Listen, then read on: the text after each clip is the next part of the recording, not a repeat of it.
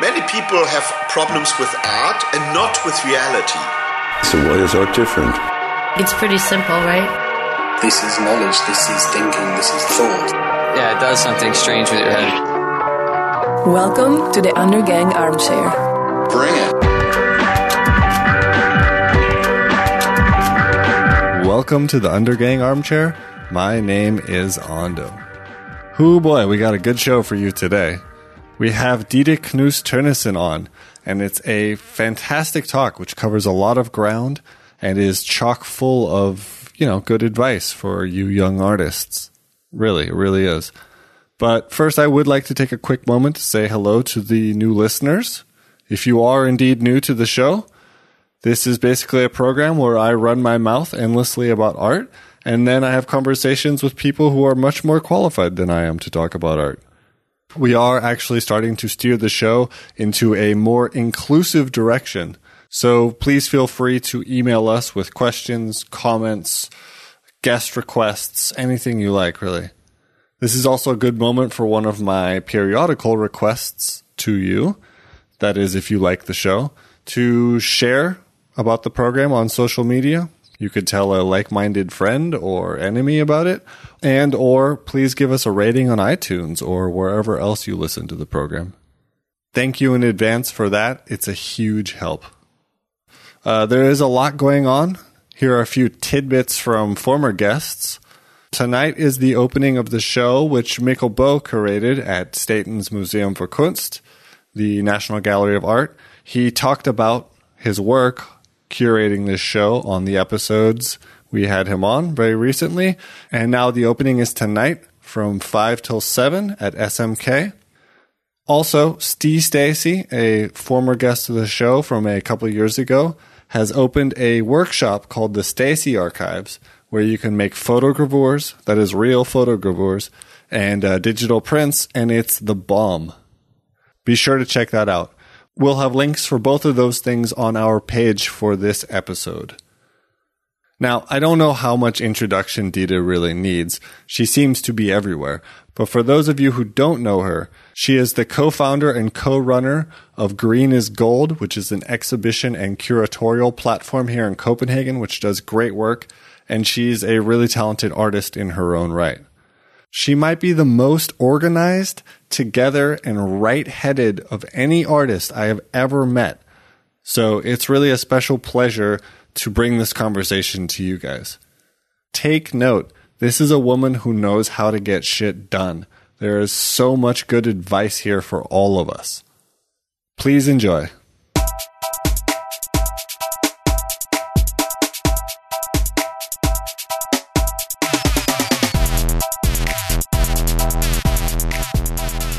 One of the things I missed from when I went to art school was talking about artwork all the time. A lot. And that's what you did when you were in school, Yeah. I feel like that was half of what the reason of going to art school is just to be around artists all the time, to talk about work, to look at work, to fight about work, that whole thing. Yeah. And then I moved here and it was just like, boom, nothing. Nothing.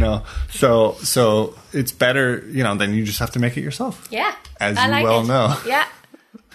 But too, you went to Glasgow. Mm-hmm. And so that puts you outside of the system like we talked about earlier. Yeah, I'm not a Danish Royal Art Academy kid. Was that on purpose? Did you apply to the Art Academy? I did, but I did apply to the one here in Copenhagen, but my first choice was Glasgow School of Art, because I knew at that point my main focus was on photography. Oh. And they had a special course for that, which they didn't at that point here in Copenhagen. It's a really good school, isn't it? The Glasgow School of Art? Yeah. Yeah, I was happy about it, very happy. Of course, I think every education institute has its own problems or things to fight about the system or as an organization. And of course, there was also some big problems going on when I was there. But what I really liked about it was that the community around the school is very international. So I think maybe almost 20% was like people from outside Scotland and the UK. And there's a fair amount of Danes too, right? Yeah, I mean, I've actually. spoken to several people on this show who've been there. Yeah, I think because they have had or have that photography course for quite some years, it's been one of the first choices for Danish people to go there if they know that that's what they want to dig into. That's right, because photography is still kind of shit on here. Yeah, it's getting there. Yeah, it's getting there, but I think also it's because the art academies here. That's just like free art. There is no there's no material basis. Yeah, you don't really. I mean, I guess you do after some years when you are to your master. To do your master, I guess you choose a professor who has a subject specific. But the facilities was just better in Glasgow. They had the largest color analog dark room in the whole Europe, I think, or something like that. It was like really crazy. How fun is it to print color? Huh? How fun is it to print analog color? Really fun. I love it. Yeah. It's so it's rad. So good, yeah. I haven't done it since I left school, though. You can do it here in Copenhagen, but Yeah. you have to rent it by the day out at the lab in Nanaskal. Ah, okay, yeah. And it's, it's not exactly cheap. No. But if you're good and you're fast, it's a Yeah. lot cheaper than getting someone else to print it. Yeah, of course. But yeah. you have to get in there, pack a lunch and just go. Yeah. But I think also what I really liked about it is, and also why I still think it's important to at some point at least work analog, is that it really gives you another sense of what photography can. And also for me, it of course also gave me another understanding when I'm then working digital in Photoshop or something. Well, Photoshop's based off of the darkroom, right? Yeah. There's those tools that you use and the concepts you use often are, derivatives from talking about photography in an analog sense. Yeah. For me, it's always, as a film photographer, it's not about which one's better. No. It's about which process works best for me. So it's just a material.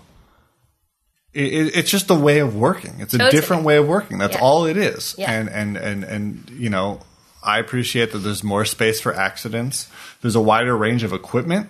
I've got 20 different cameras of different formats and sizes and advantages and disadvantages, and that makes different work. Yeah, totally. Whereas if you have the same Canon that everybody has, I guess it's more freedom in the sense that you have the same playing field as everyone, so it's only your imagination that then works. But it's also a limitation in a way.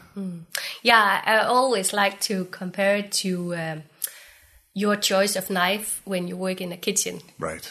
Like, every knife can cut, but they cut different. And what are you cutting in? You might not want to use your bread knife filleting a fish or something. Oh my God, I am going to steal that forever now.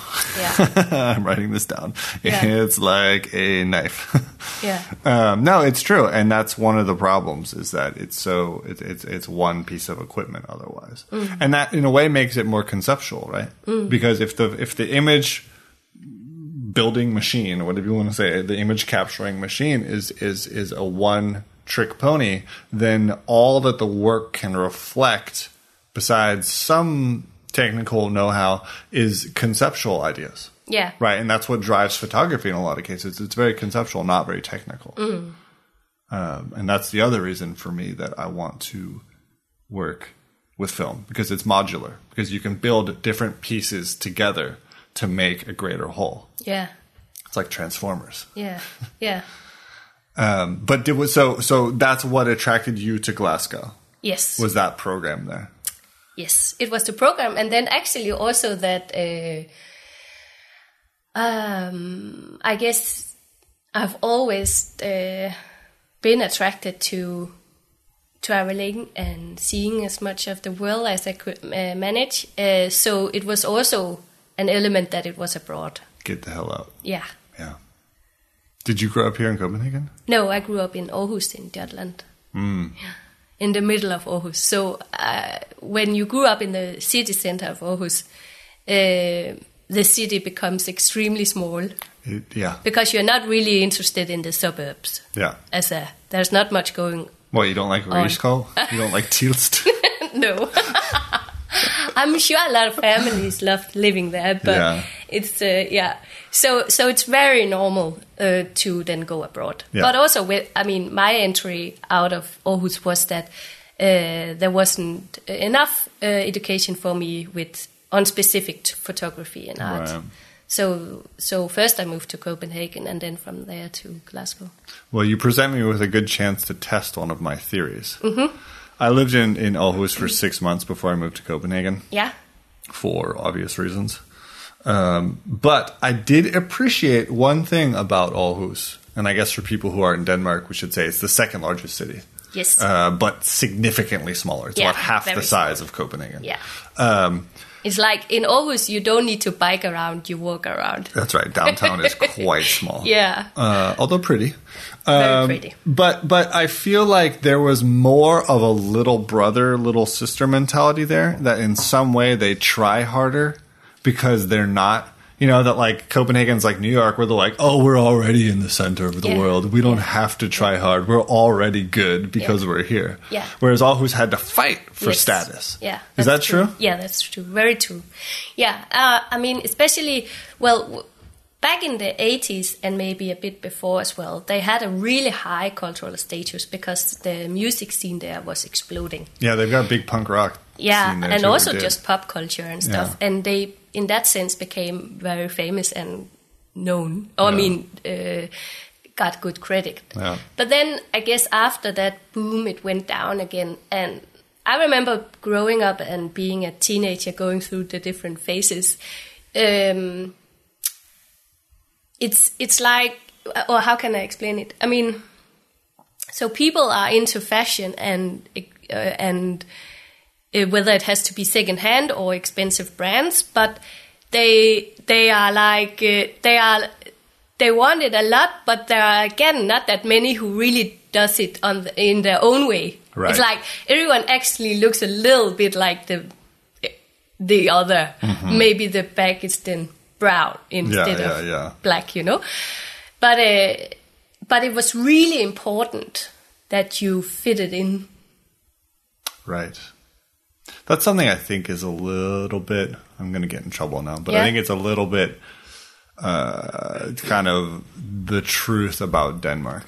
Yeah, maybe it's also like that here in Copenhagen, I guess. It feels like that to me. But it was even more, I felt that it was even more in Aarhus. Everyone, it's probably true. Today when I go back to Aarhus, and I'm not there that often, when I look around, everyone is so pretty. Like they're really working on the outer, looking all made up and trendy, down with it, or like just like shiny hair and You hear that? All in the right way. You and your shiny hair can stuff it. Yeah. It's true, though. Because I lived in Chicago for a couple of years, and they definitely it was kind of a similar relationship to Copenhagen and Aarhus, because it was the forgotten little brother. Yeah. Now, granted, there's 8 million people there, so it's bigger than this entire country. Yeah. But they still had like that, we're not New York, we're not LA. Yeah. And that meant they had some, ferocious punk and metal music. They had some kind of a more experimental thing. But the problem they had is the classic brain drain. As soon as someone became known or good at what they did, they moved to New York or LA. Yeah. And it was just like, oh, shit, now we start over again. Yeah, of course, I should also mention, to be fair, that I guess it's also that Aarhus is the size it is, so every subculture will be that much smaller, right? And not be that visible in the street picture. Yeah, it is a disadvantage. Yeah. But you mentioned earlier going through your teenage phases. Yeah. Which one was the art phase? Or when did that happen? How did that happen? My background is pretty creative already, since my mom is a painter and my dad a writer. Mm-hmm. And I grew up in a lot of collectives. Hippies. Yes. But when did it really start? I guess the question is, when did it become just a thing that one did for fun? And when did it become a, for lack of a better word, career goal? Or when did it become viable? Well, I bought my first real camera, a Pentax camera, when I was 15, and started to explore. It was maybe most something I did when I was walking my dog. So it wasn't really in that. Maybe I didn't went that much out, or maybe I didn't really pushed it that much, but I started to experiment, and all the normal things you go through, like the macro interest, everything close up, and the long exposure and all that. But then I guess when I was in high school, I remember I felt very strange about having my art class in high school, because even though I felt as it was here I belong or there I belong, I didn't really feel that the surrounding could meet it properly, because it was still so, what can I say, on that level it was, and not really that free, and you had to follow like your exploring or process. No, it couldn't go that direction, for example. It had there was a result kind of. So you could feel the limitations already. Yeah. And that was, I imagine, frustrating. Yeah, very. Yeah. So what, then you're thinking, where the hell can I go? Yeah. Where can I go to try out more stuff? Yeah. Did you go to high school, gymnasium? Yeah, that was, then this was in gymnasium. Okay. And then after the second year, it was a 3-year course, or diploma thing, A-levels. But after the second year was done, I left. Okay. And then I moved to Copenhagen. Fuck this shit. Yeah, I was really like, but also I had some troubles with a evil teacher, and I didn't really. It wasn't the right place. It was not the right place for me. Were your parents supportive? They were supportive in the way that as long as I have made a choice on what I wanted to do, then I was able to leave. And also they said like, do you think you can just end the year and not leave in the middle of the year? Yeah. And then that was fine for me. Yeah. That's where the pictures of you flipping burgers for the rest of your life come into their head, you know? Yeah. Yeah. How did you then make the jump to Glasgow? What happened then? How it was moving there? Or? Well, like how long did it go? You moved to Copenhagen. Yeah, I was in Copenhagen for quite some year. Oh, how long was it? 2 and a half years, I think. Mm-hmm. At which point you were probably making art.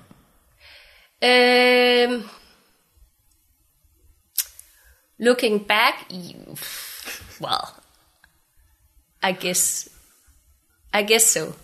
My first pieces, I was attending 4 different art schools here. Some are still existing. Was that those like the private ones, like Vera School? Yeah, and ones stuff like that. Okay. Yeah, which was good. Yeah. Back then there was something called den fri ungdomsuddannelse. Like the free youth education, where you could put for the together. bad kids. Yeah, it was actually for dropouts. Made for dropouts. Totally. But it's really creative. It's the only place you can go if you want a creative education, which is kind of screwed up. Yeah. Before university, I feel like there should be some gymnasium for art here. Yeah. Why don't they have that? Yeah, it's really weird. Because that's like the only option. You can get a technical education or you can get the academic education. Yeah.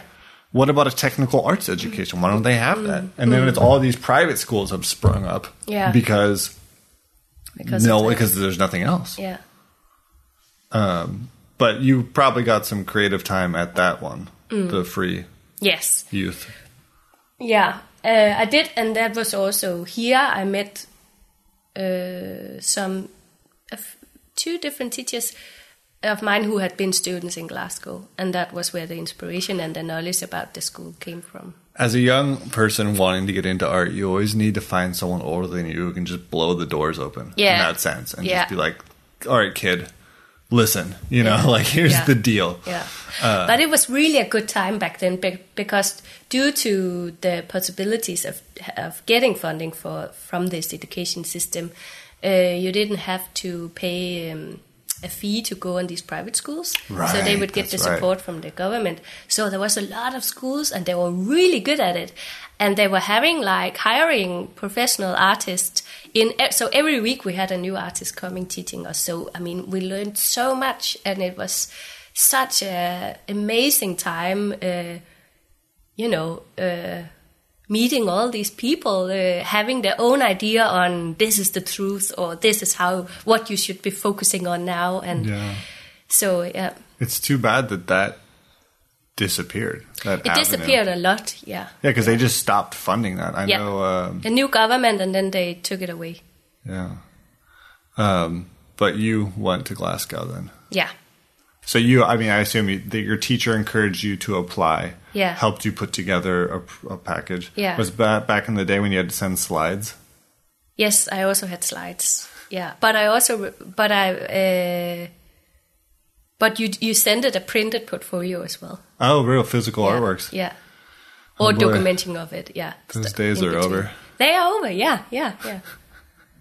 Completely. But all in all, Glasgow was good. Glasgow was good.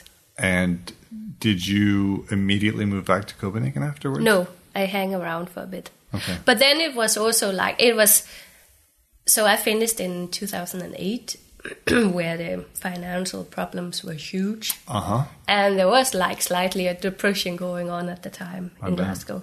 Like a lot of shops closed, and it was hard getting jobs, and still raining every day. Never stops. And then leaving art school, where you every day are among your best friends, right? And a lot of things is going on. And since the international community is so big, a lot of people is moving away.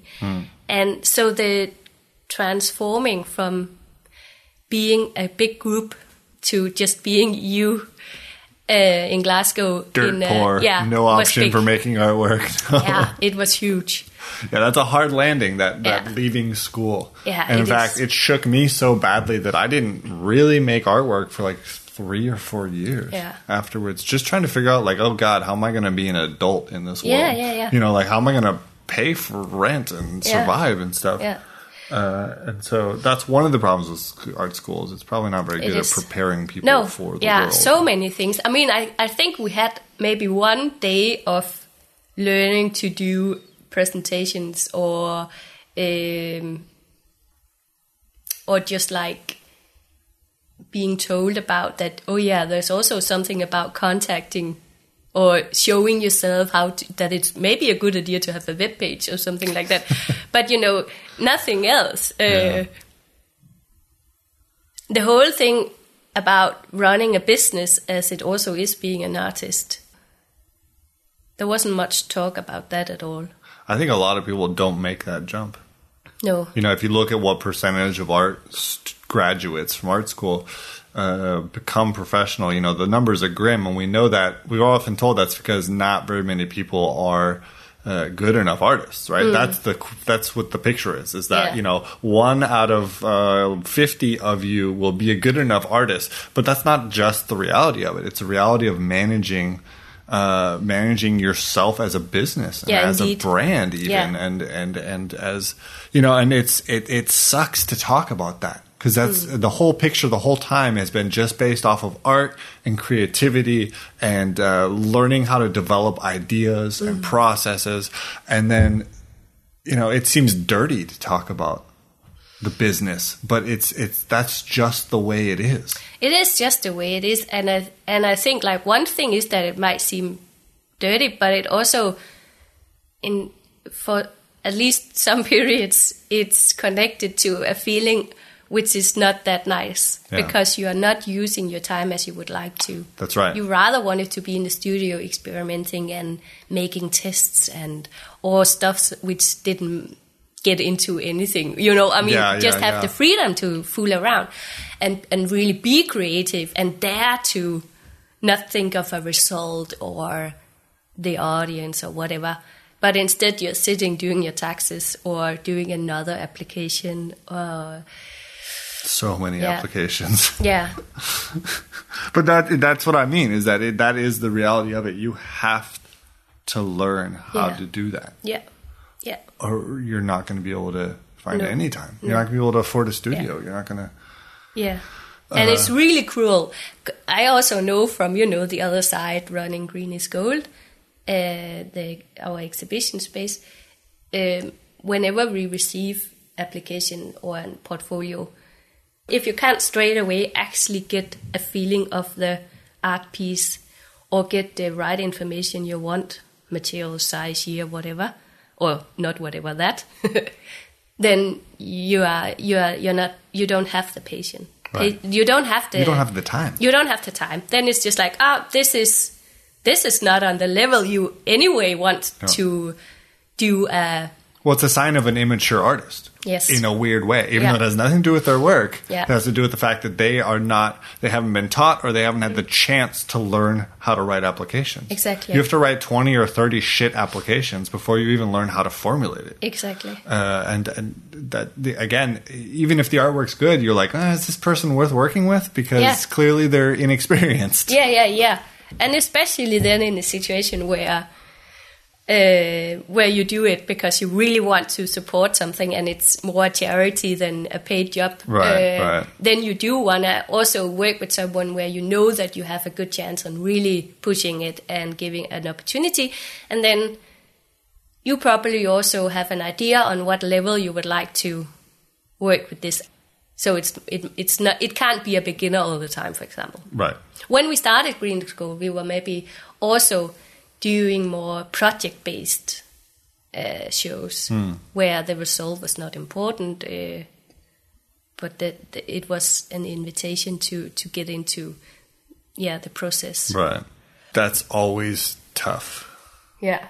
That harkens back to art school when you called your friends over and you're like, I have this crazy idea and I need everyone to come over. We'll get a case of beer and we're going to do this thing, Yeah. And, it's always a lot of fun. It's always very interesting, but the result is very different. Yeah. Yeah. And so, there's just no, it'll always remain experimental. Yeah. That kind of thing. Even though it seems like now I'm jumping ahead, but now it seems like there is a lot of process-based work around, especially in the young art spaces. But I just want to quickly fill the gap there. You were in Glasgow, it was raining, you were poor, your friends moved away. Yeah. And you thought, well... Yeah. Back to Copenhagen? Then first I did an artist in residence in the north of Germany on the countryside. It was this concept where a group of hotels in the kind of beach resort area of Germany had gone together. So they hosted an artist living at the hotel with everything covered. Nice. So, I think I gained 5 kilos on those 2 months. Those sausages and sauerkraut. Yeah, it was, 3-course dinner every day and huge morning buffet. And, I slightly moved my way through the wine cart. But that was weird. I mean, also since it was both good and not nice experience. I mean, the not so happy part was that I don't speak German. And I thought maybe that in this area there would be a few more speaking English, but nope. So I was very lonely. Yeah. Yeah. How long was it? 2 months. Yeah, it's a fair amount of time to and not it was be able winter. to communicate. Yeah. Yeah, I did a project in Prague once with the school I was with at the Art Institute, and it was the same thing. We had to collaborate with these Czech art students. Yeah. But no one fucking spoke English. Yeah. So it was just kind of like, all right, guys, well, that looks interesting what you're doing. I guess we'll go do what we're doing, Yeah. Like, it just didn't really translate so well. But after that, was it back to Copenhagen? Then I moved back to Copenhagen, yeah. And what were you thinking at that point? In your head, were you thinking, okay, time to find a gallery? Time to find a studio? What's... I was thinking, oh my God, people are so rich here. I was like, oh, look at the double glazed window, central heating, like a mixed water battery and a bathroom. I was really like, oh wow, everyone have an expensive smartphone. It's very unromantic, right? Yeah, but I was really shocked about it. And also how much people use the energy on it. That like, oh my God, they had to have blah, blah, blah, blah. Yeah. People use a lot of money on that shit. Yeah. Yeah. No, yeah, what was I thinking? At this time, I started collaborating with a Norwegian girl who I had been studying with, Silja Leifdotter. And we were working on, she was living in Berlin at this time, so we were traveling back and forward to collaborate on a project. So I was focusing on that and then finding a job to earn some money so I can pay the rent. Was it possible, like, when you landed, were you thinking, I just have to get going and I'll be able to work as an artist in a gallery system? Or were you thinking, I have to make something for myself? You know, I have to build a network. I have to start an exhibition space. I have to do... Did you have any expectations?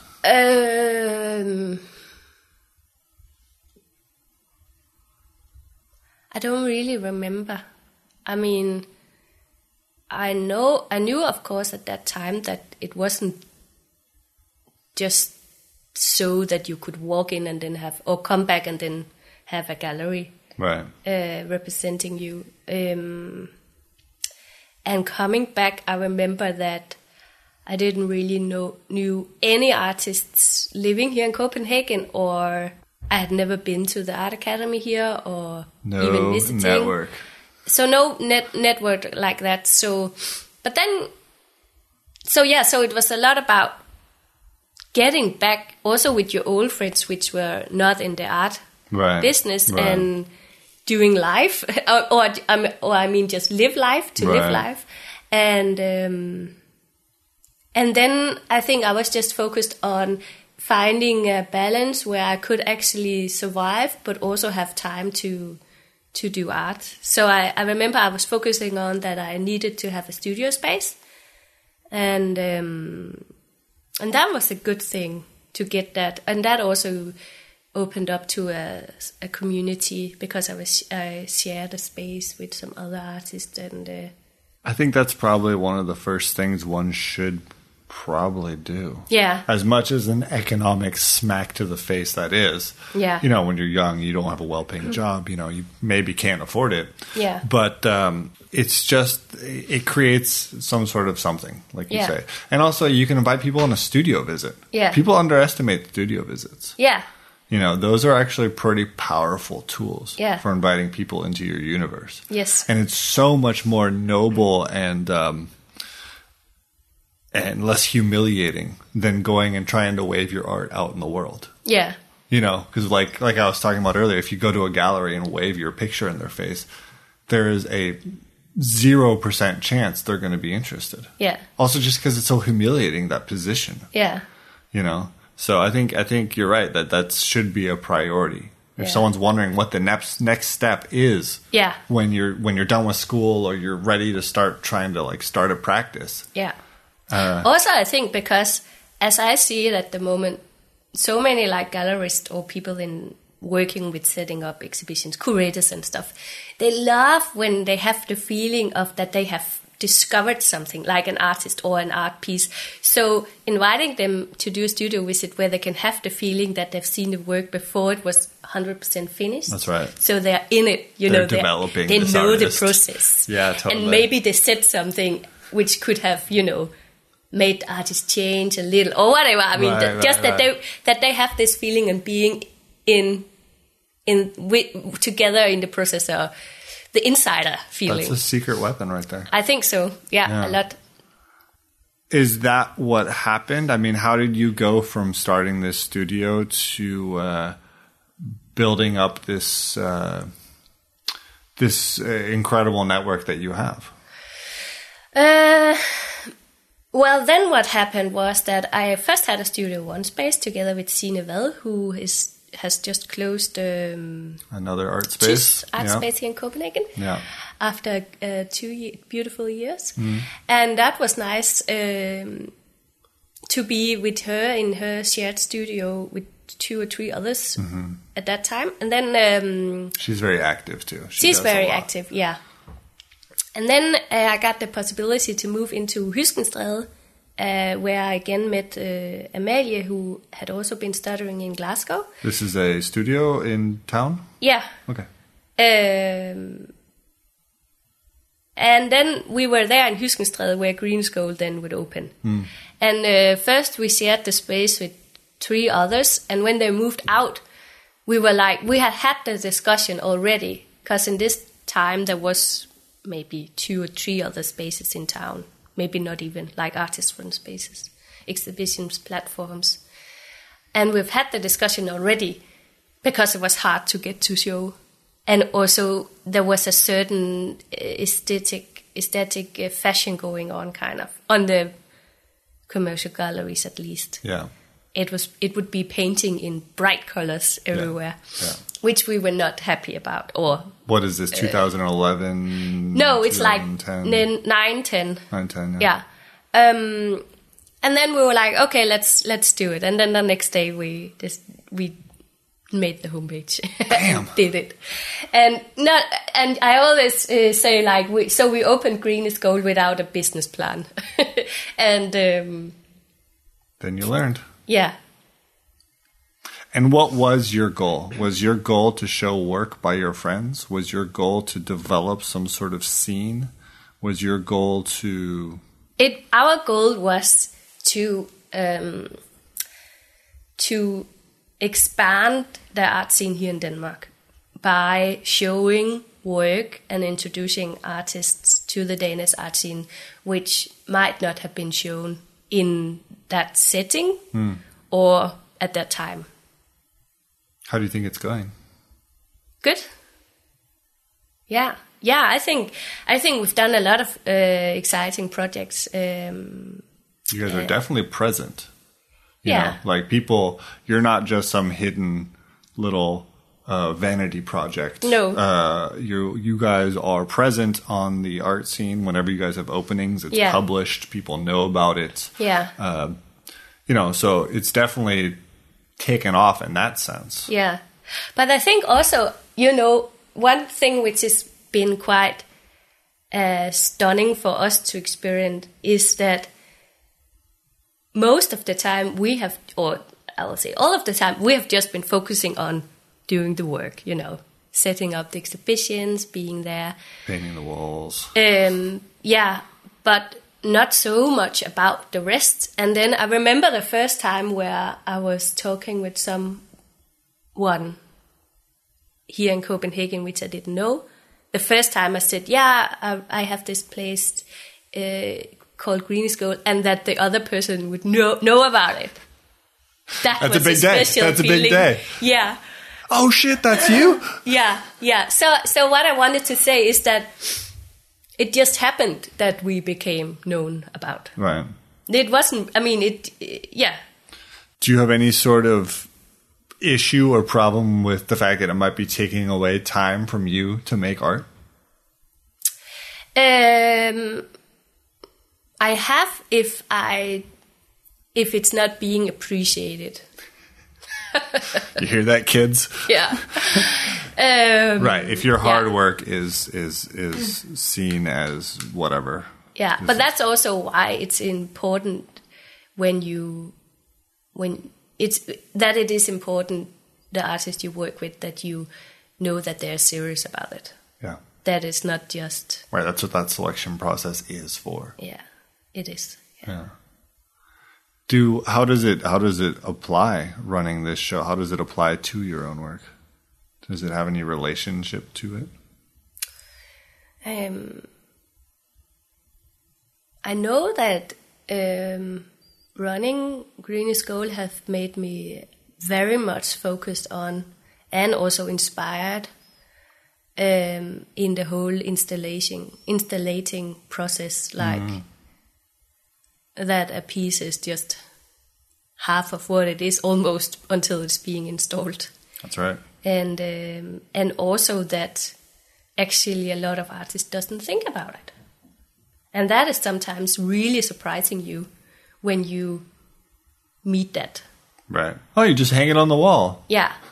Or that, that suddenly they haven't thought, it should just lay on something, like a little table. Don't you have any? Right. And it's like, yeah, but what kind of little table? Right. Or, you know. Right.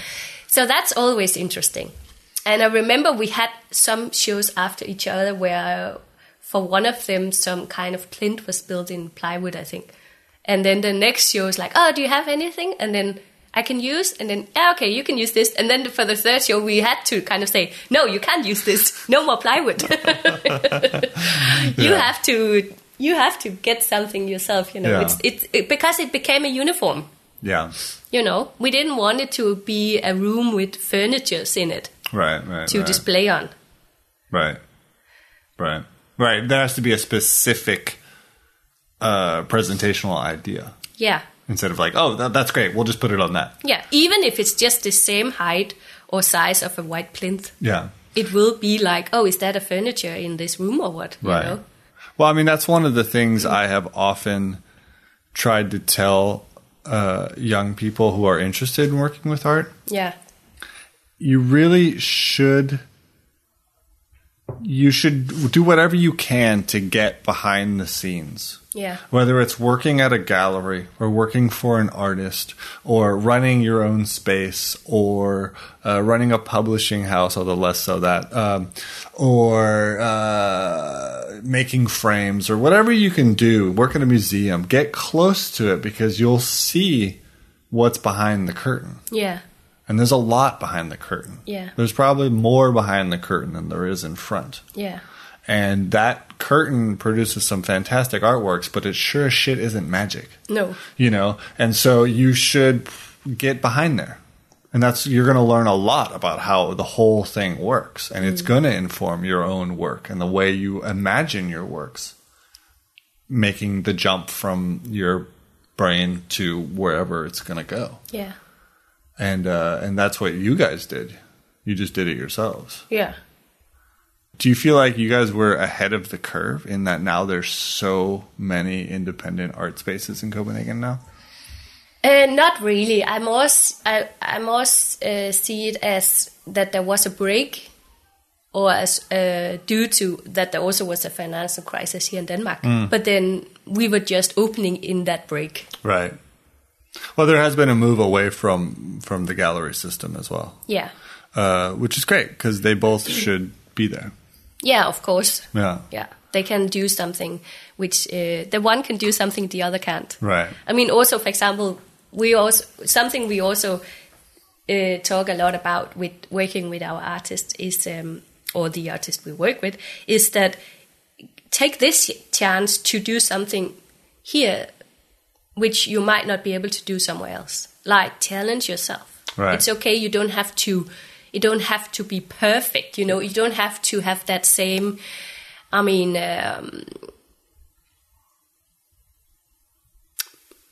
how can I describe it more? I mean, it's okay to push the boundaries beyond what you might think is commercially viable. Yeah, and the result doesn't, in a normal sense, have to be a success. Right. If you know what I mean. Right. If you can understand. Right. You can use it as a learning process. Yeah, exactly. It's kind of like when you were in art school. You can make something to see if it works. Exactly. Whereas you have less freedom if you're working in a financially constrained for-profit gallery system. Yeah. There is no money, there is no success in some sense or another without some sort of sale.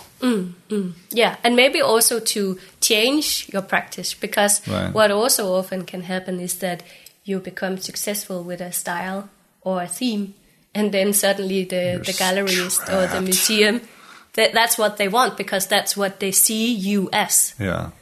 And then at sometimes you might not find it that interesting any longer yourself, you know, to do that sort of art. Yeah. And then come and work with us, because we are a place where you can try out something new, right? But write a good application. Yeah, well. But what was it? It's not the words. It's well, you know. Yeah, I do. I'm being tongue in cheek. Yeah. But as someone who has worked on both sides of the spectrum. Yeah. What is it like for you when you start working with a gallery? You had a show in, was it March of this year? Yes. a solo show at a nice space. What was that like? How was that different for you? The considerations you had to take into account under that different context?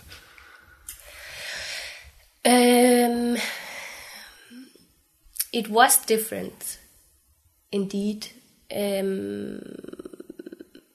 I didn't have the same feeling of that I could do what I wanted to 100%. Yeah. Not that there would be maybe it was more a sense of like in between words that there was a restriction. Right. I think Sophus is fairly open, actually. He is very open, and it was a really good experience. Yeah. But it was more like it was so result oriented. Yeah. Yeah, oriented. Yeah. Was that uncomfortable? It indeed gave a pressure. Yeah.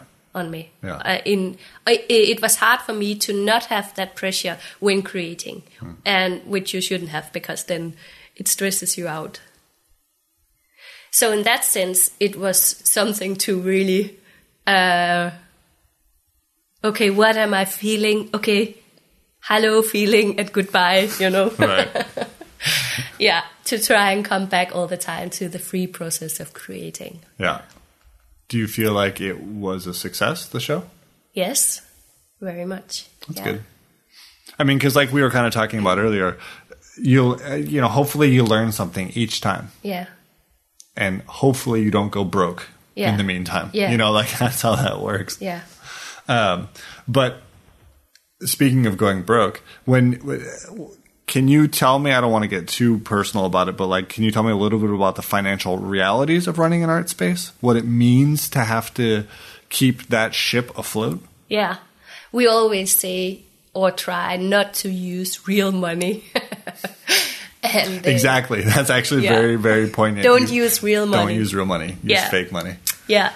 No, and one old colleague of mine, she learned me the expression to do stuff in-house.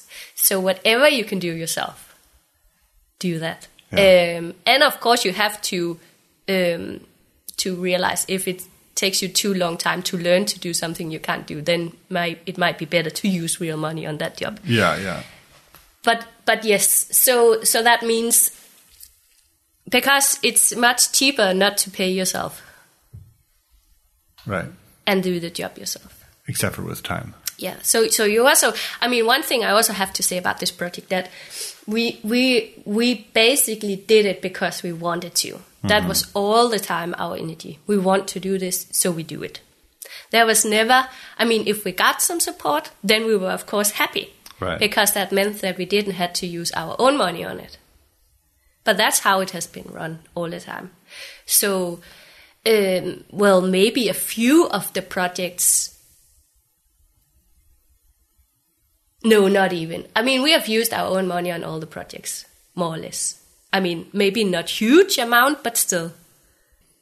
And then I think it's also very important to have an open dialogue with the artist about what they expect, what kind of service they expect, because there is a huge element of service involved in running a space. And here it's very important that, of course, that is kind of not too heavy on us, because else you are drained of energy. Right. And that's where, so the artist has to understand that this is run on goodwill. And as soon as they understand that, most of the time, everything just runs smoothly. Right. Because then and this is also the situation where they can say, okay, maybe I'm past that point. Because fair enough, at some point in your career, you should be past that point and really do want a fee for doing an exhibition as an artist. Right. But other, or even the same, on that point in the career, they want to do it because they see something good coming out of it. So, and maybe that is the more freedom you have here. You can control more. Right. It's more open in that sense. Yeah. We have always just been guiding. I mean, never said no. That's not. But the artist obviously has to find financing for the production of their own works. Yeah. So, yeah. And a lot of, of course, we have always helped all we could with doing the application. Yeah. And always, what can you say? We have always prioritized what posts in the budget should the real money be used on. Right. And here, for example, when it comes to salary, the artist is always first. And me and Amalie, the people running the space, will be in the bottom. So that's of course, in some people's eyes, not the way they want to do it. And that's fair.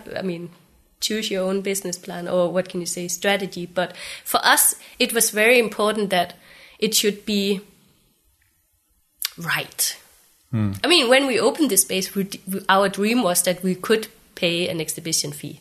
True to your own vision, basically. Yeah, to the artists. Yeah. But in reality, how much that had happened is not much. Right.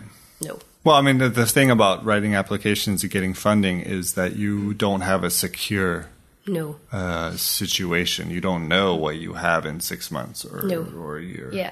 Yeah. What do you guys want to see from people when they apply? That's a good question. So we don't have a special concept on what we're showing. For example, if it comes to media, it can be sculpture, sound, photography, whatever. But what I want to see is something which makes me excited. Do you see that as like... Well, for example, when I see a lot of these artist-driven spaces, it seems like there's a constant attempt to break down the traditional exhibition. There's very little of pictures on paper in frames and just that frames hanging in a row around a room. Yeah. It seems like there's more of an interest to use the floor, the ceiling, different heights, break things out of the picture plane, three-dimensional, to kind of make the space a little more dynamic. Yeah. In kind of intact with the usual criticisms of the white cube. Yeah.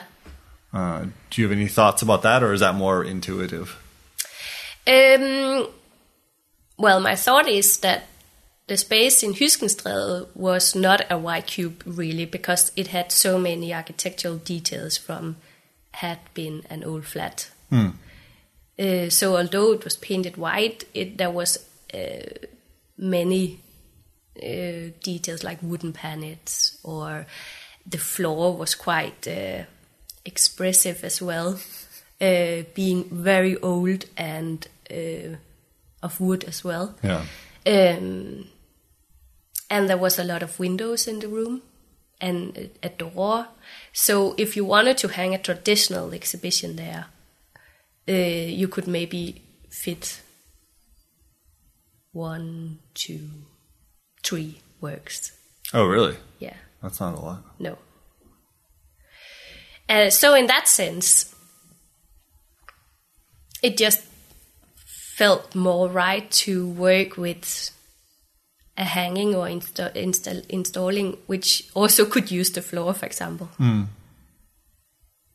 But again, it wasn't something it was more intuitive, as you say. Yeah. Yeah, because whenever we then made a deal with an artist of that he or she should do an exhibition, then everything was made to show the art in the best way. Right. Yeah. Right. Not the room, of course. Right. Show this room in the best way. This is an architectural magazine. Yeah. Yeah, well, I mean, that makes a lot of sense. And I think that obviously some consideration should be taken for the physical space that you're working in. Yeah. It shouldn't just be like, this show can hang anywhere. Yeah. No. It should be probably more of a dialogue between space and work. Yeah. Yeah, I do remember a period where we were specific in interest when receiving applications that they had thought about how they wanted to work with our space. Mm-hmm. Because it was different than other spaces, not being a straight white cube. Yeah. But then after a period, I didn't find that so important any longer to see that in the application, because it was more important maybe to get into a dialogue, or that the project wasn't anyways completely done. And it didn't necessarily have to be brand new work, but it could be a combination or a finishing up of a project, or as I also like to see it, like to have an exhibition is kind of like you pausing your process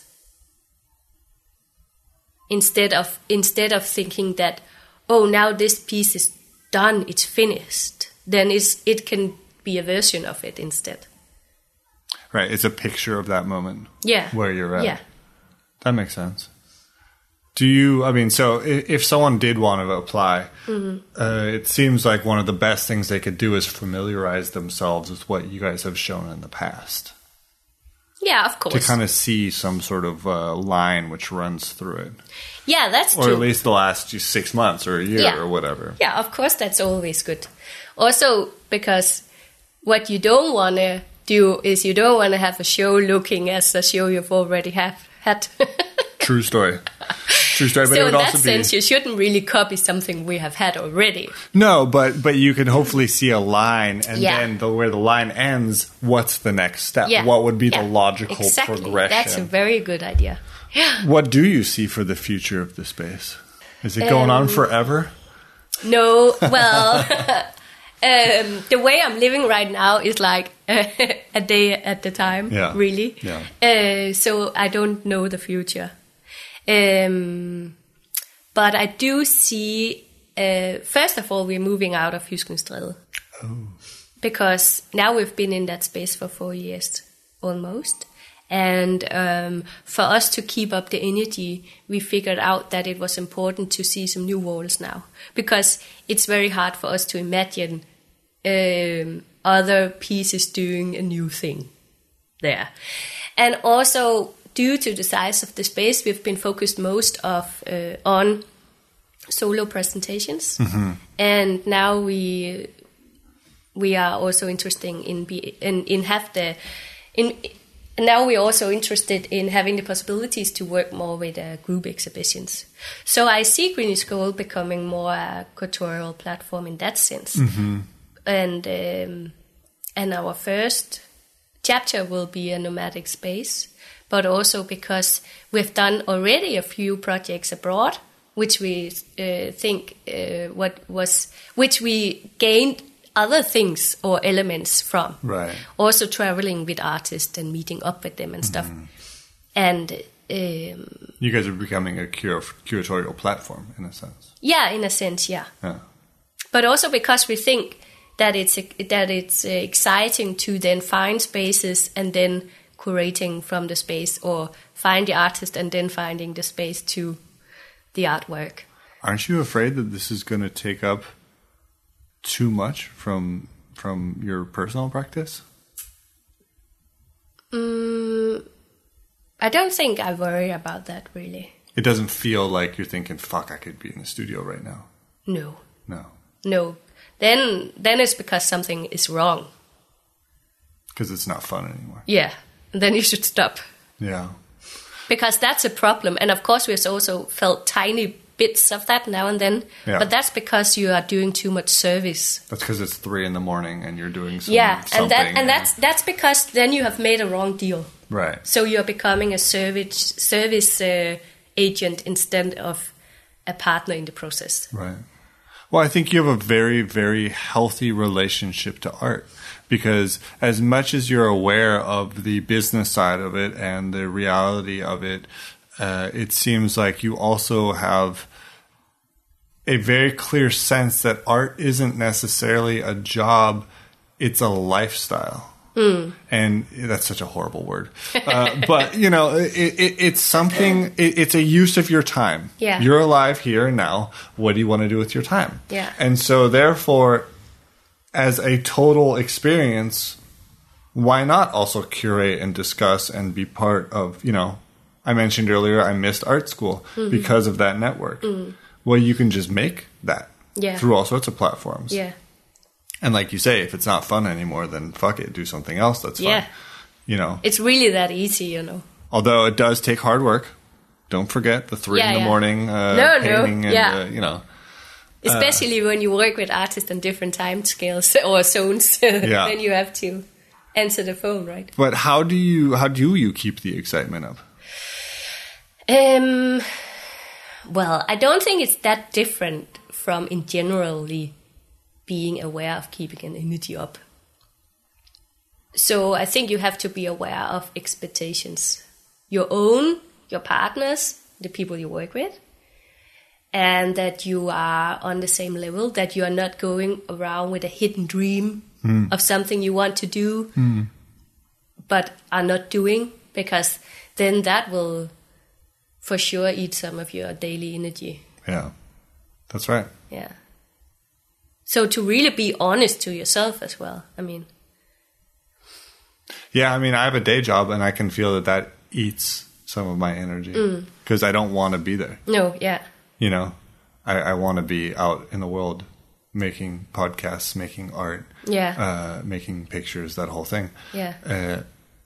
And you're right. Because of the fact that isn't intact with my goals, it's an energy killer. Mm-hmm. Mm-hmm. But how does one make that a reality in terms of financial? Is that also just hard work? Yeah. Well, so when we work with projects in Green is Gold, for example, we always have a plan A and a plan B. And the plan A for the show is like how we really want it to be, if money was not a problem at all. So here you can get everything you want. You can transport whatever size across the world, and you can fly in all the people you would need, and, money is not a problem at all. And that's what you're going for. Yeah. And then when reality hits, then you start to change to plan B, which is important to that one exists as well. Right. And plan B is also a reality check in relation to, so how much real money or real time do we actually have to see this exhibition through? Like, how are we going to make this work? Yeah. How much energy, time, and money can the artist put in it, and how much can we? And it's real, and that's again something really important to know and to be honest about. Do you have a day job? Not at the moment. No. You did it. I don't know. I feel extremely poor. It is, of course, a matter of priorities. It always is. Yeah. It always is. Always buy the cheap coffee. Yeah, well. Well, the thing is, you have to not get tired of it. Yeah. And somehow you have to manage to keep,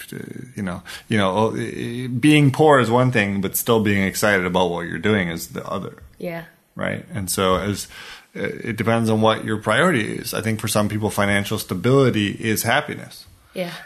But for a lot of people, they want to do stuff with their lives, and money is just a side effect of living in the world we live in. Yeah. And just if you manage to do the things you want to as much as possible, then, that'll work. Yeah. Do you have any personal goals? We've talked a lot about Green is Gold, but what about your work in the next 5 years? Where are we going? Do you see a commercial future for yourself as an artist? Yeah, if we can do it my way, of course. Yeah. If we can do it my way, of course. Yeah, sure. Yeah. Of course. That makes perfect sense. I hope, of course, that I can continue working with the art projects I love, and that's my goal. Yeah.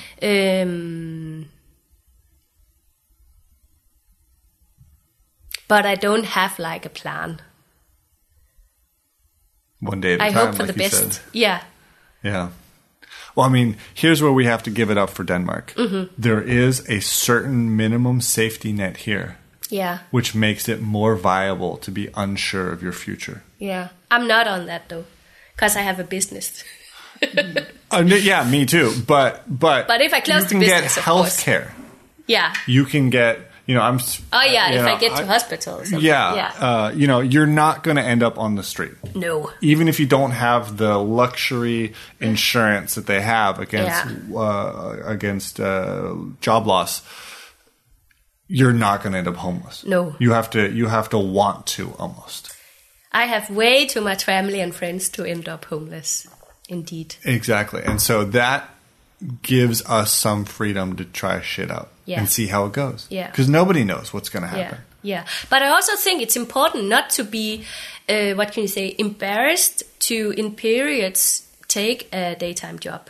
Or to just say, okay, now I really need to earn some money, and then I will focus on that the next 3 months or half a year. Right. I think that's nothing to be embarrassed or ashamed about. Right. Do it. Do it because it's what needs to be done. Yeah. And see it as a fundamental thing to then get back to your art. Right. Well, I mean, there's also periods in which you shouldn't make art, right? I mean, where you have to think instead, or get inspired, or live the life, Yeah, that's right. Yeah. Do you have any advice for young folks who are coming from Aarhus, or coming from any Aarhus in the world, trying to get out there and make it happen? I'm sure I have, but maybe it's. But maybe it will be more individually. Well, I feel like what you've done is a good example. So in a way, you have given advice. Yeah. Meet people. Meet people. Talk to people. Yeah. And you don't have to go to art school. No. That's one of the things. Art school creates a very dynamic world to live in for a period of time. Yeah. That is not the real world. That is not the real world at all. But it can give you a taste of what it's like to be part of a dynamic art-based situation in the real world. And but you can build it yourself. Yeah, and you also have to remember, many people, they feel it's hard. It can even be a hard life being at art school. But actually, the hard life is afterwards, right?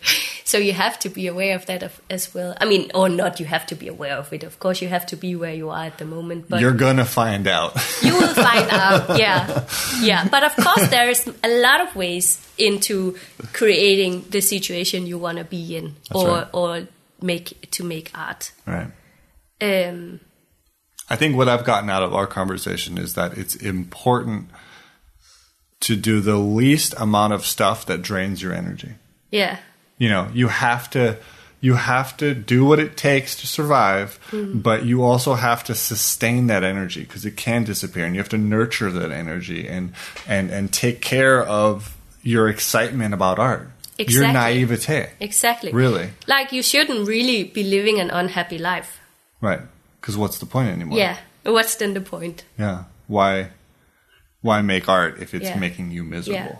But of course, you do also realize, or I did, or am realizing that that there is so much you don't need, like material-wise, for example. Right. You can make a lot with a little. Yes. It's just the energy that counts. Yeah. Can you tell me what art is for? What art is for?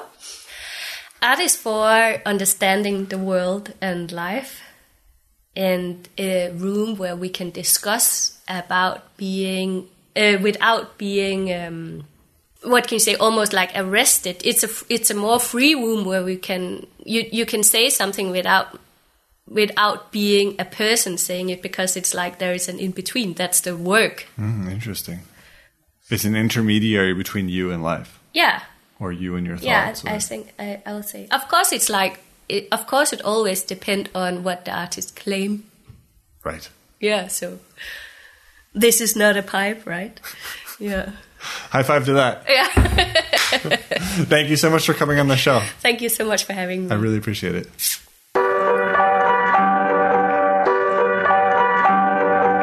All right, that was Ditte. Doesn't that just make you want to get going? It is so motivating to hear people talk about their work that way, what they do, their excitement about art. Man, it just makes me so pumped, There's so much work to be done out there. Well, one thing at a time. Thank you for listening to this episode of the Undergang Armchair. Intro and outro music is kindly provided by Johnny Ripper, and today's interstitial music was provided by Spencer Henslow. You can find links to their music and tons of other conversations with great people on our curatorial platform of a website, undergang.net. Seriously, that's where you'll find links to our Twitter account, SoundCloud, and even The Face. This show is produced in part with the kind support of the Danish Arts Council. Thank you so much for joining us.